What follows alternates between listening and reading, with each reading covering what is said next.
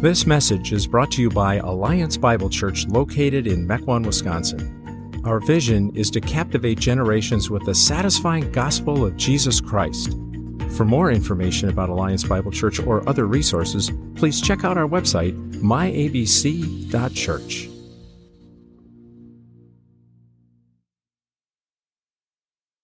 Would you turn with me to Galatians chapter 3? Galatians chapter 3. It's in the New Testament. Matthew, Mark, Luke, John, Acts, Romans, 1st and 2nd Corinthians, and then comes Galatians. Galatians chapter 3.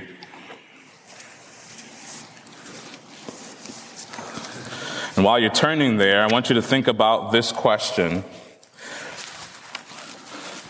Is the gospel sufficient? Is the gospel, the good news about Jesus Christ, is that enough for us?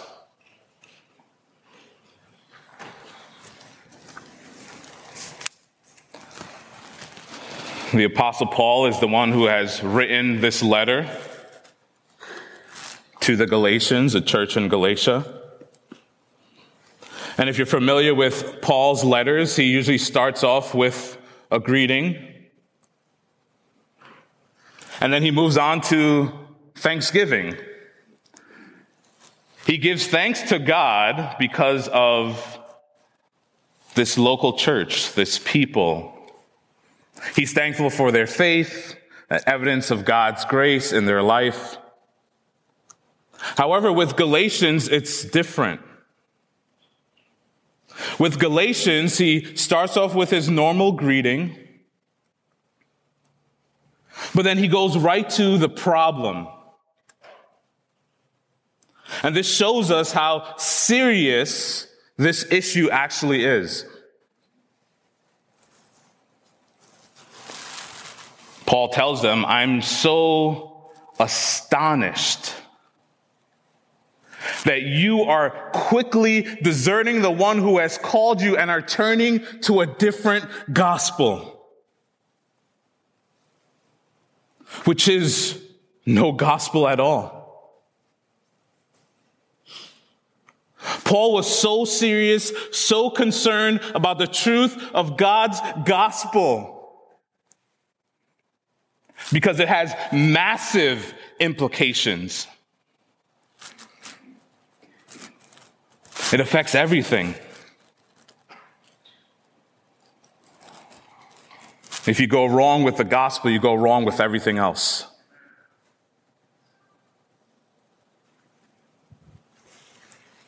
And so, the people in this church, some of them were turning to a works-based gospel. What do I mean by that? That people were telling other people that you needed Jesus plus circumcision in order to be saved. You needed Jesus plus the works of the law in order to be made right with God.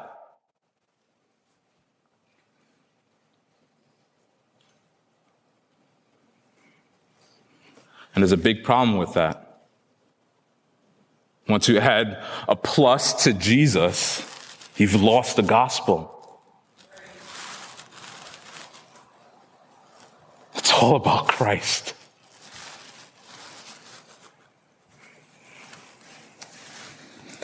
And so then Paul tells the Galatians in chapter 3, who has bewitched you? Who has tricked you or deceived you? How is it that you have believed in the gospel by the power of the Spirit, by the grace of God, and now you're turning to works?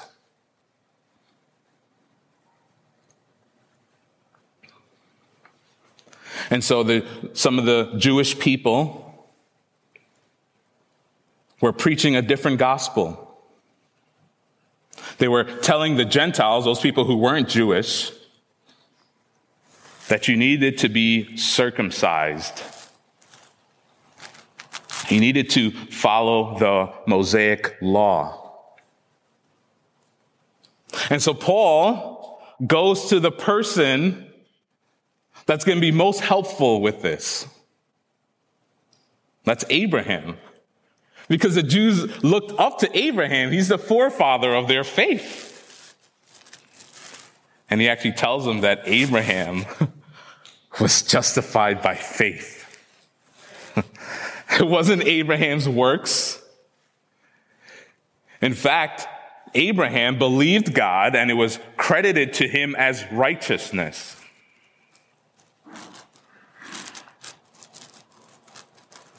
If you ever signed up for your bank to get text alerts, whether you've taken out money or you get direct deposit, your bank will alert you when money is put into your account. And so this is the concept here. Abraham had a negative balance. And not only did he get to zero, he had a surplus. It was credited to his account so that when God looks at Abraham, he sees Jesus. And so all of this is important when we look at division within the church. Because actually, a proper understanding of justification or being made right with God helps us to maintain unity within the body of Christ.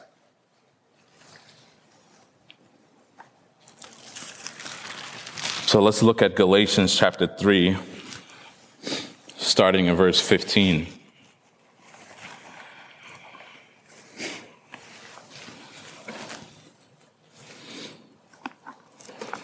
This is going to be some heavy material here. So I'll try to summarize and walk us through this passage. Galatians 3, starting in verse 15. To give a human example, brothers, even with a man-made covenant, no one annuls it or adds to it once it has been ratified. Now the promises were made to Abraham and to his offspring. It does not say, and to offsprings, referring to many, but referring to one, and to your offspring, who is Christ. This is what I mean, that the law which came 430 years afterward does not annul a covenant previously ratified by God, so as to make the promise void. For if the inheritance comes by the law, it no longer comes by promise, but God gave it to Abraham by a promise. What is Paul talking about here? He's showing that the law itself, Mosaic covenant, does not cancel out the promise that God made to Abraham. So it's important for us to be devoted to actually studying the Old Testament. The Old Testament is going to help us in understanding passages like these. In Genesis 12, God chose Abraham. Genesis is the first book of the Bible. And he made a promise to Abraham that all the nations would be blessed through Abraham. And then 430 years later comes Moses. So Abraham is in Genesis, next book of the Bible, Exodus, then comes Moses. And with Moses comes the law. And so what Paul is trying to say here is that the promise that God made to Abraham is not canceled out now, that there's a law that one needs to abide by. Why? It's because God made a promise to Abraham.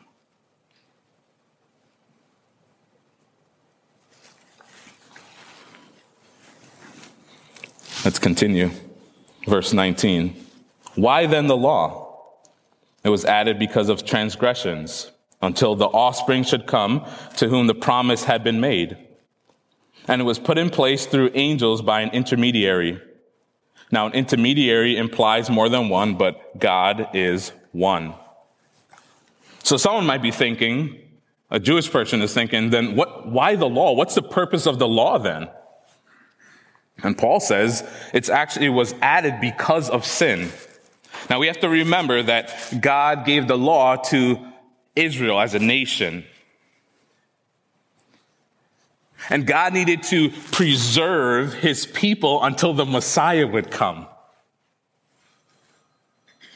And so that's why the law was given.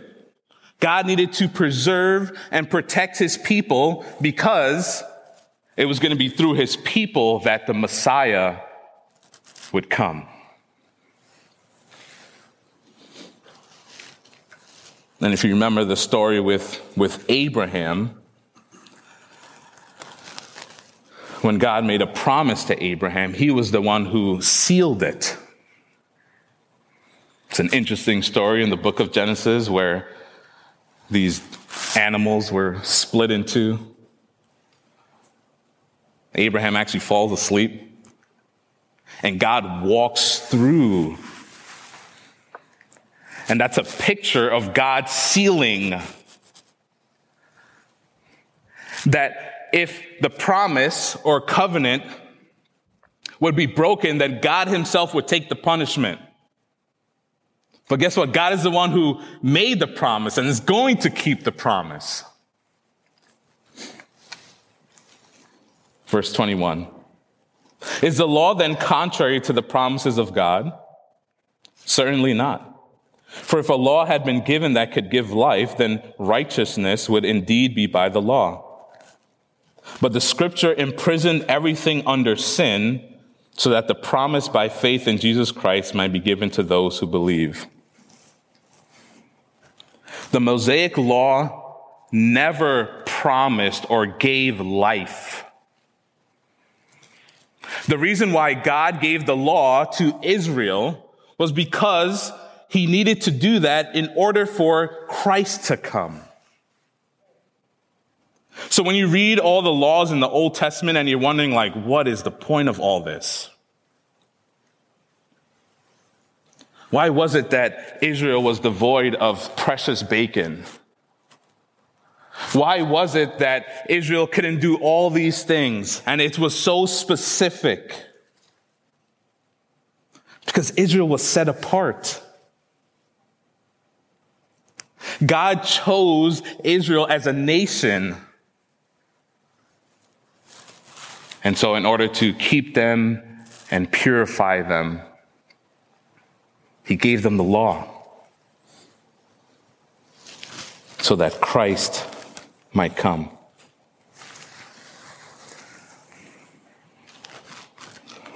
Verse 23. Now before faith came, we were held captive under the law, imprisoned until the coming faith would be revealed. So then the law was our guardian until Christ came in order that we might be justified by faith. But now that faith has come, we are no longer under a guardian, for in Christ Jesus you are all sons of God through faith. For as many of you as were baptized into Christ have put on Christ. There's neither Jew nor Greek, there's neither slave nor free, there's no male and female, for you are all one in Christ Jesus. And if you are Christ, then you are Abraham's offspring, heirs according to promise.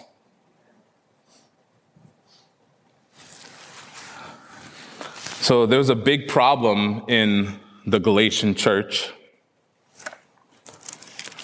So much so that one of the apostles was not in line with the truth of the gospel. And this is what spurred Paul to write this. What happens when there's a misunderstanding of the gospel and justification by faith is that it causes some people to think that they're better than other people.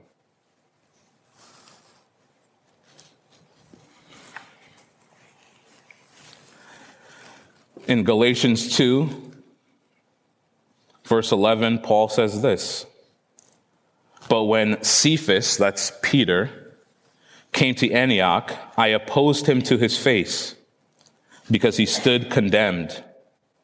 For before certain men came from James, he was eating with the Gentiles. But when they came, he drew back and separated himself, fearing the circumcision party. And the rest of the Jews acted hypocritically along with him, so that even Barnabas was led astray by their hypocrisy. But when I saw that their conduct was not in step with the truth of the gospel, I said to Cephas before them all, 'If you, though a Jew, live like a Gentile and not like a Jew, how can you force the Gentiles to live like Jews?'" What's the problem here? Peter is a Jewish man, and he's hanging out and spending time with Gentiles. Gentiles were people who were not Jewish. The text says that he was eating with the Gentiles. And in the Old Testament, the Jews were forbidden from eating pork. But in Christ, you can have all the bacon that you want. And so Peter is hanging out with the Gentiles, spending time with them. But here's what happens. When Paul says the circumcision party, he's usually speaking about a specific group of people, also known as Judaizers. These were Jewish people who were saying you needed to be circumcised in order to be saved.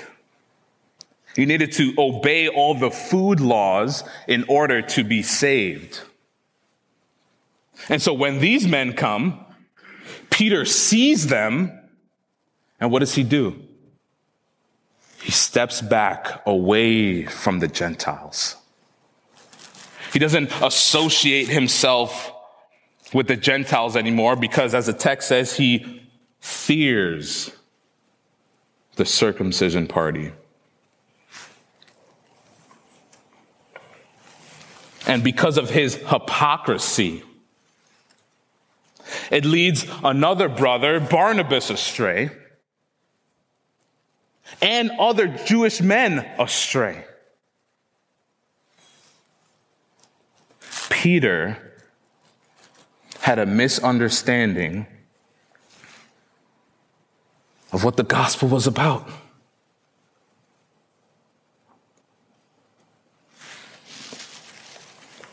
This is why Paul tells them, if you're a Jew, but you live like a Gentile, specifically you're eating pork, and now you don't live like a Jew, how can you force Gentiles to live like Jews? How is it that you can tell a Gentile brother in Christ that you should be Jewish like us? That's the problem. That creates division within a church.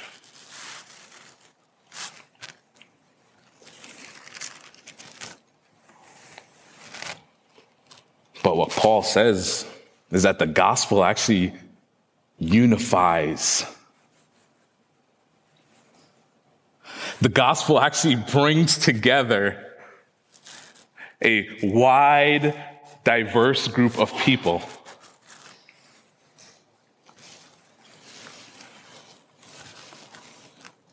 Paul says that it was the law that imprisoned everything under sin.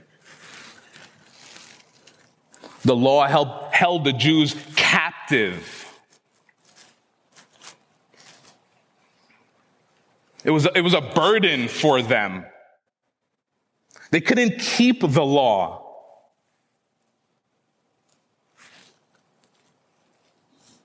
The law was our guardian until Christ came. So when Christ is on the cross, and the curtain of the temple is torn,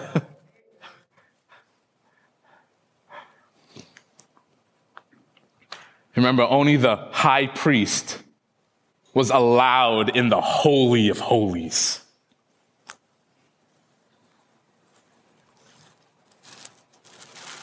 And then Jewish people could be a little bit further away. But the Gentiles, all the way back there. So when that curtain is torn in two, everyone has access to God.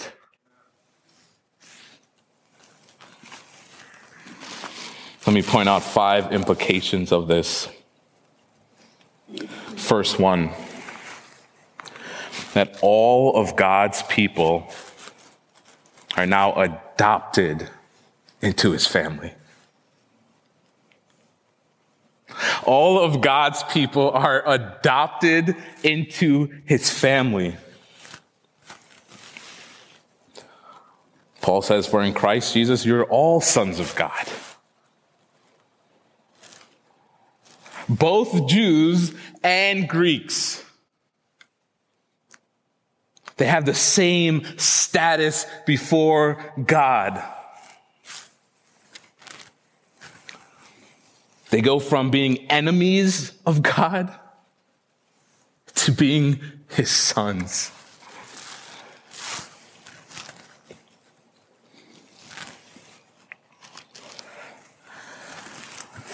Look how the Apostle Peter puts this in his letter later on, 1 Peter chapter 2.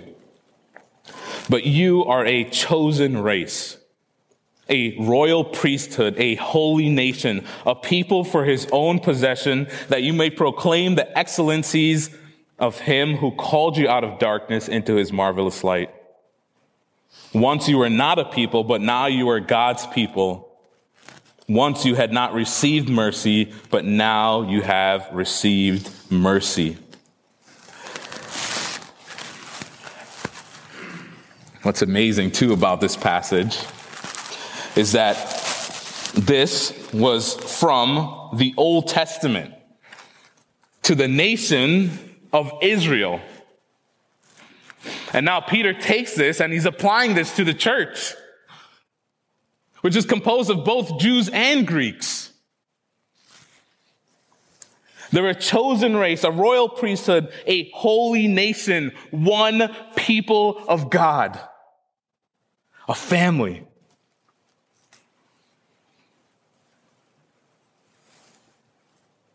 And so you are my brothers and sisters in Christ.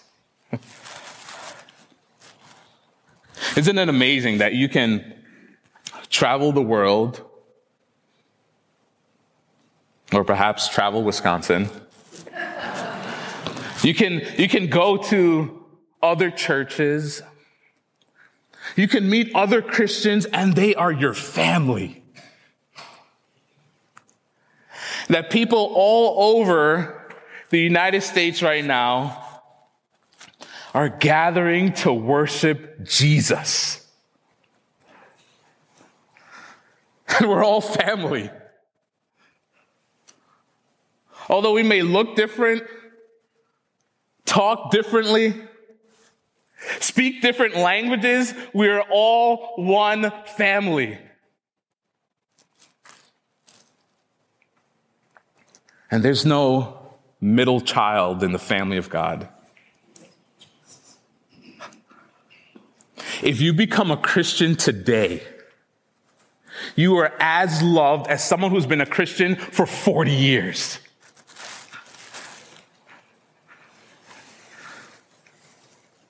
God is your father, and Jesus is our older brother.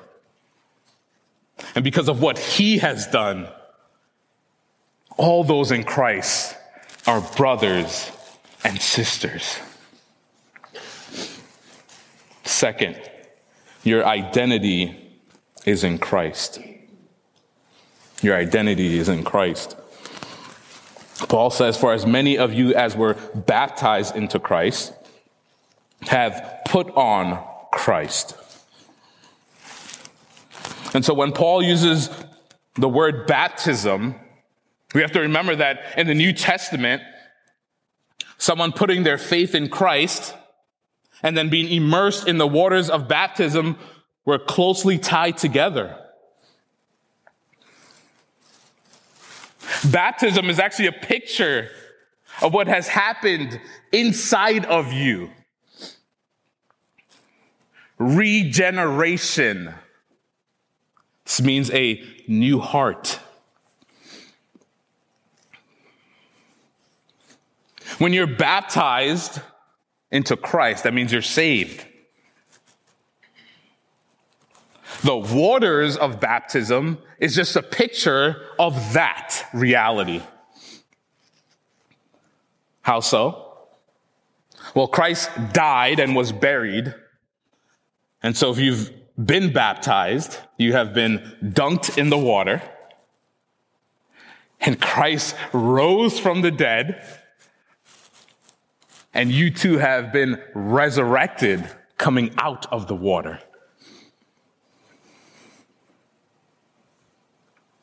And in God's providence, we're going to have a Baptism Sunday next week, where we will see brothers and sisters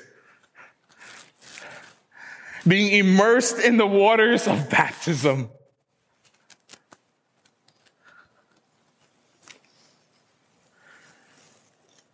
And we can then encourage our brothers and sisters to live according to their baptism. Dead to sin and alive in Christ. And that when you witness this baptism, if you have been baptized, you remember your baptism. That when I see my brothers and sisters immersed in the waters and coming out, I could think back to when I was a little boy, walking in those waters, being immersed and coming out again. And not only that, we get to partake in the Lord's Supper too. Both ordinances next Sunday, where we are reminded of the forgiveness that we have in Christ. That at the Lord's table, no one's better than another person, but we all come to the Lord's table and partake of the bread and the cup.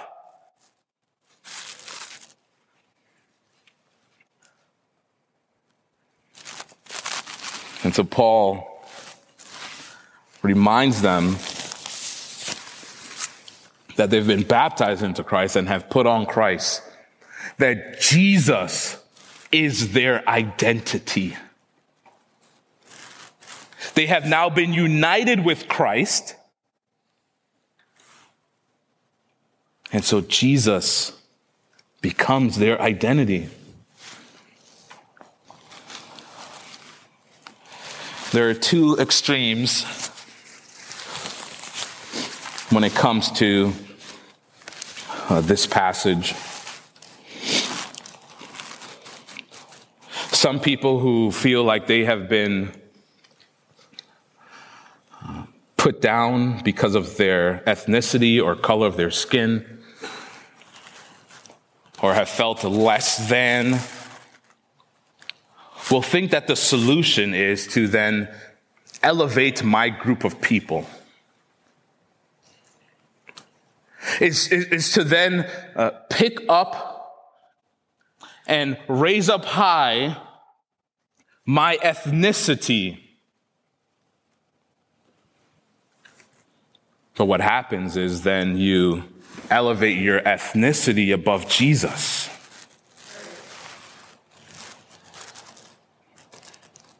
You elevate your ethnicity, guess what? Above another person's ethnicity.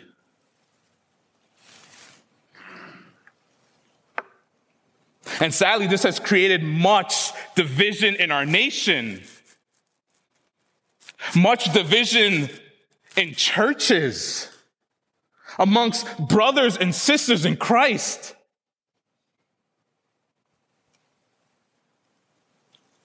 Paul's solution is not to elevate your ethnicity. Your ethnicity, your social status, your gender cannot trump your identity in Christ.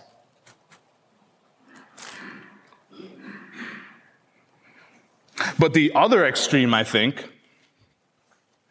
is to look at this passage and say, yep, there's no Jew, there's no Greek, there's no slave, there's no free, there's no male and female, for all one in Christ. And then to say, you know what? I'm going to be colorblind.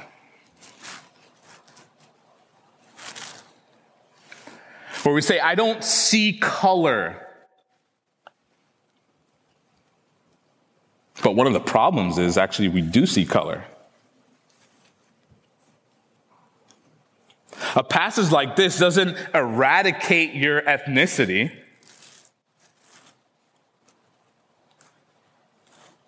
It just properly shows you that Christ is first, superior, of most importance. I was born in Trinidad. And so being united to Christ doesn't erase where I was born. But Christ is my identity.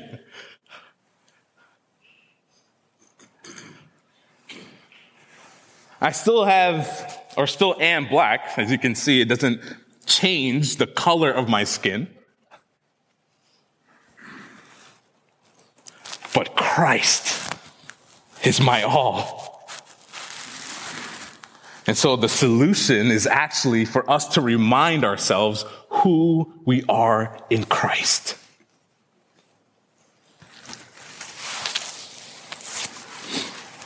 Third, everyone has equal access to God. Everyone has equal access to God. When Paul says there's neither Jew nor Greek, we have to remember that the Greeks were far off. The Gentiles were far off, seen as outcasts. Same thing with the slaves. And we have to remember, too, that when we see the word slave in the Bible, we must not think about American slavery. It's not the same thing. People volunteered to be slaves to pay off debt. Some of them did.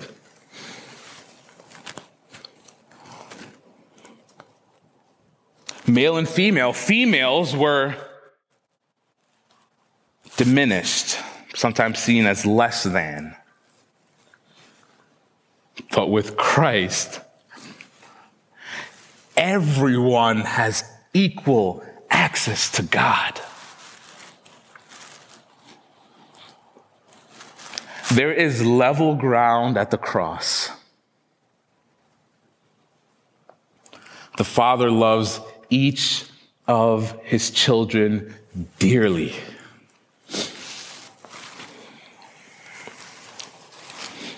And so we can't recreate division within the church based on ethnicity or social status or political affiliation or gender, because we're actually all one in Christ. And so this roots out pride in our hearts. Sometimes we might think that we're better because of the color of our skin, what education I've received, because of my gender.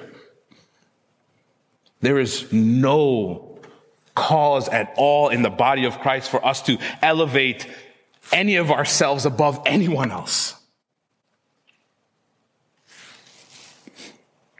And some people look at this passage and think, well, there's no male and female. And so male and female roles in the church, at home, should all be equal. But the problem is that this text doesn't address roles in the church or at home. This text addresses our status before God. And like I said, it doesn't eradicate or erase the fact that you're a man or a woman. What it does show us, though, is that both male and female both have access to God equally. And not because of their gender, but because of what Christ has done. Fourth, God doesn't play favorites. God doesn't play favorites. There's a theme actually throughout all of Scripture. It's amazing to be reading the Scriptures and to see this over and over again. God does not show partiality. God does not play favorites. Why did God choose Israel out of all the other nations? Because. That's it. Because he wanted to. Not because Israel was great. In fact, Deuteronomy tells us because they were actually the smallest nation. So God chooses you not based on the color of your skin, your education, your gender, anything like that. God chooses you because he wants to.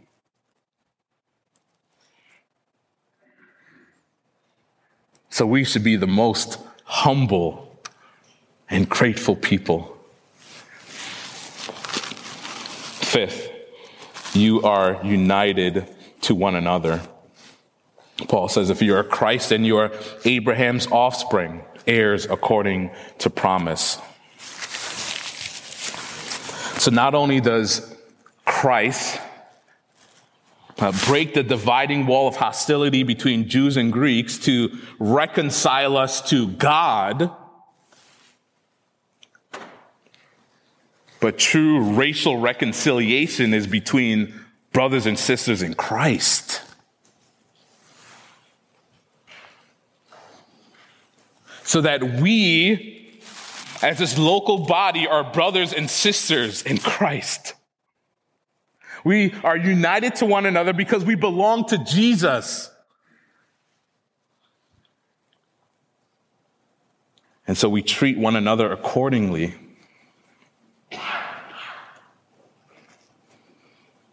We find our hope and strength in Christ alone. And so we can love one another. We can be patient with one another, kind towards one another, hospitable towards one another, encourage one another, rebuke one another, because we love the same Savior. So if you're in Christ, your worth is not in your ethnicity. It's not in your social status. It's not in your education.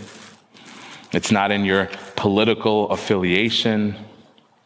It's not in if you wear a mask or not.